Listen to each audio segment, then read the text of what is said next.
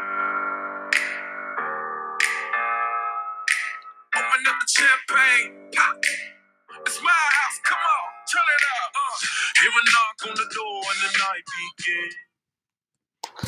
Hello and welcome to the second episode of Evenings with Ev. I am your host, Evan Weiss, and today we are going to be talking about the book A Streetcar Named Desire. It's going to be a great one, folks, and you do not want to miss it. So stick with us today. Don't go anywhere. Now, I'm just going to remind you, folks, that there are spoilers in this podcast. So if you have not read the book, A Streetcar Named Desire, please save this podcast for after the time you have read it. Please, and thank you. Okay, so now let's get into it. This book was a great book in my opinion. I think it's very underhyped and I certainly enjoyed reading it. So what we're going to focus on today is a review about the book made by the writer Irwin Shaw in December of 1947. And this actually is the original Streetcar play review. And in this review, one line really sticks out to me. And that line is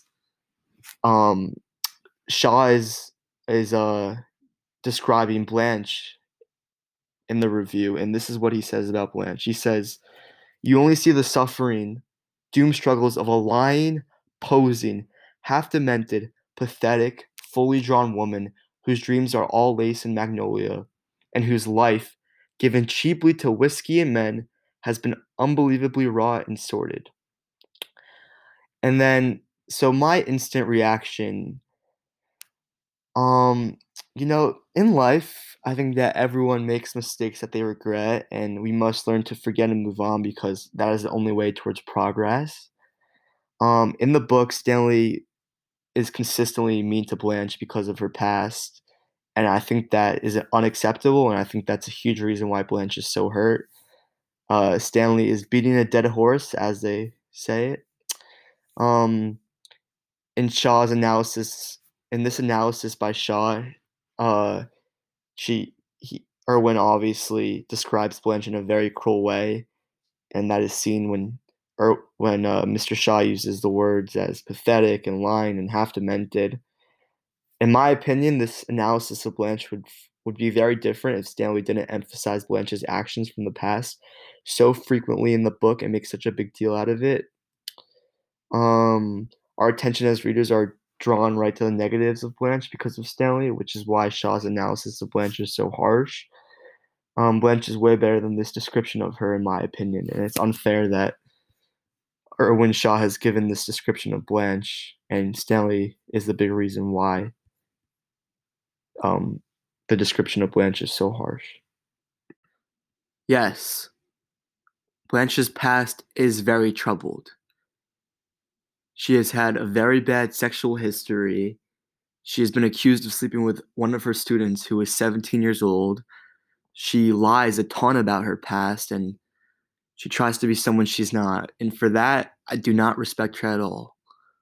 She tries to act too good for right when she arrived at that house. She tried to act too cool for Stanley and Stella and act like she was all of that, but really she was the one who was struggling the most. And I don't respect her for trying to act like someone who she's not.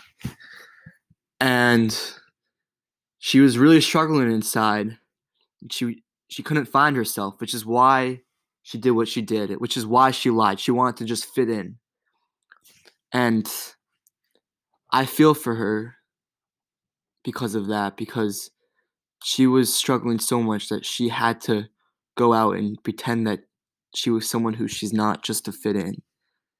And that's just sad. No matter who it is, that's just very sad.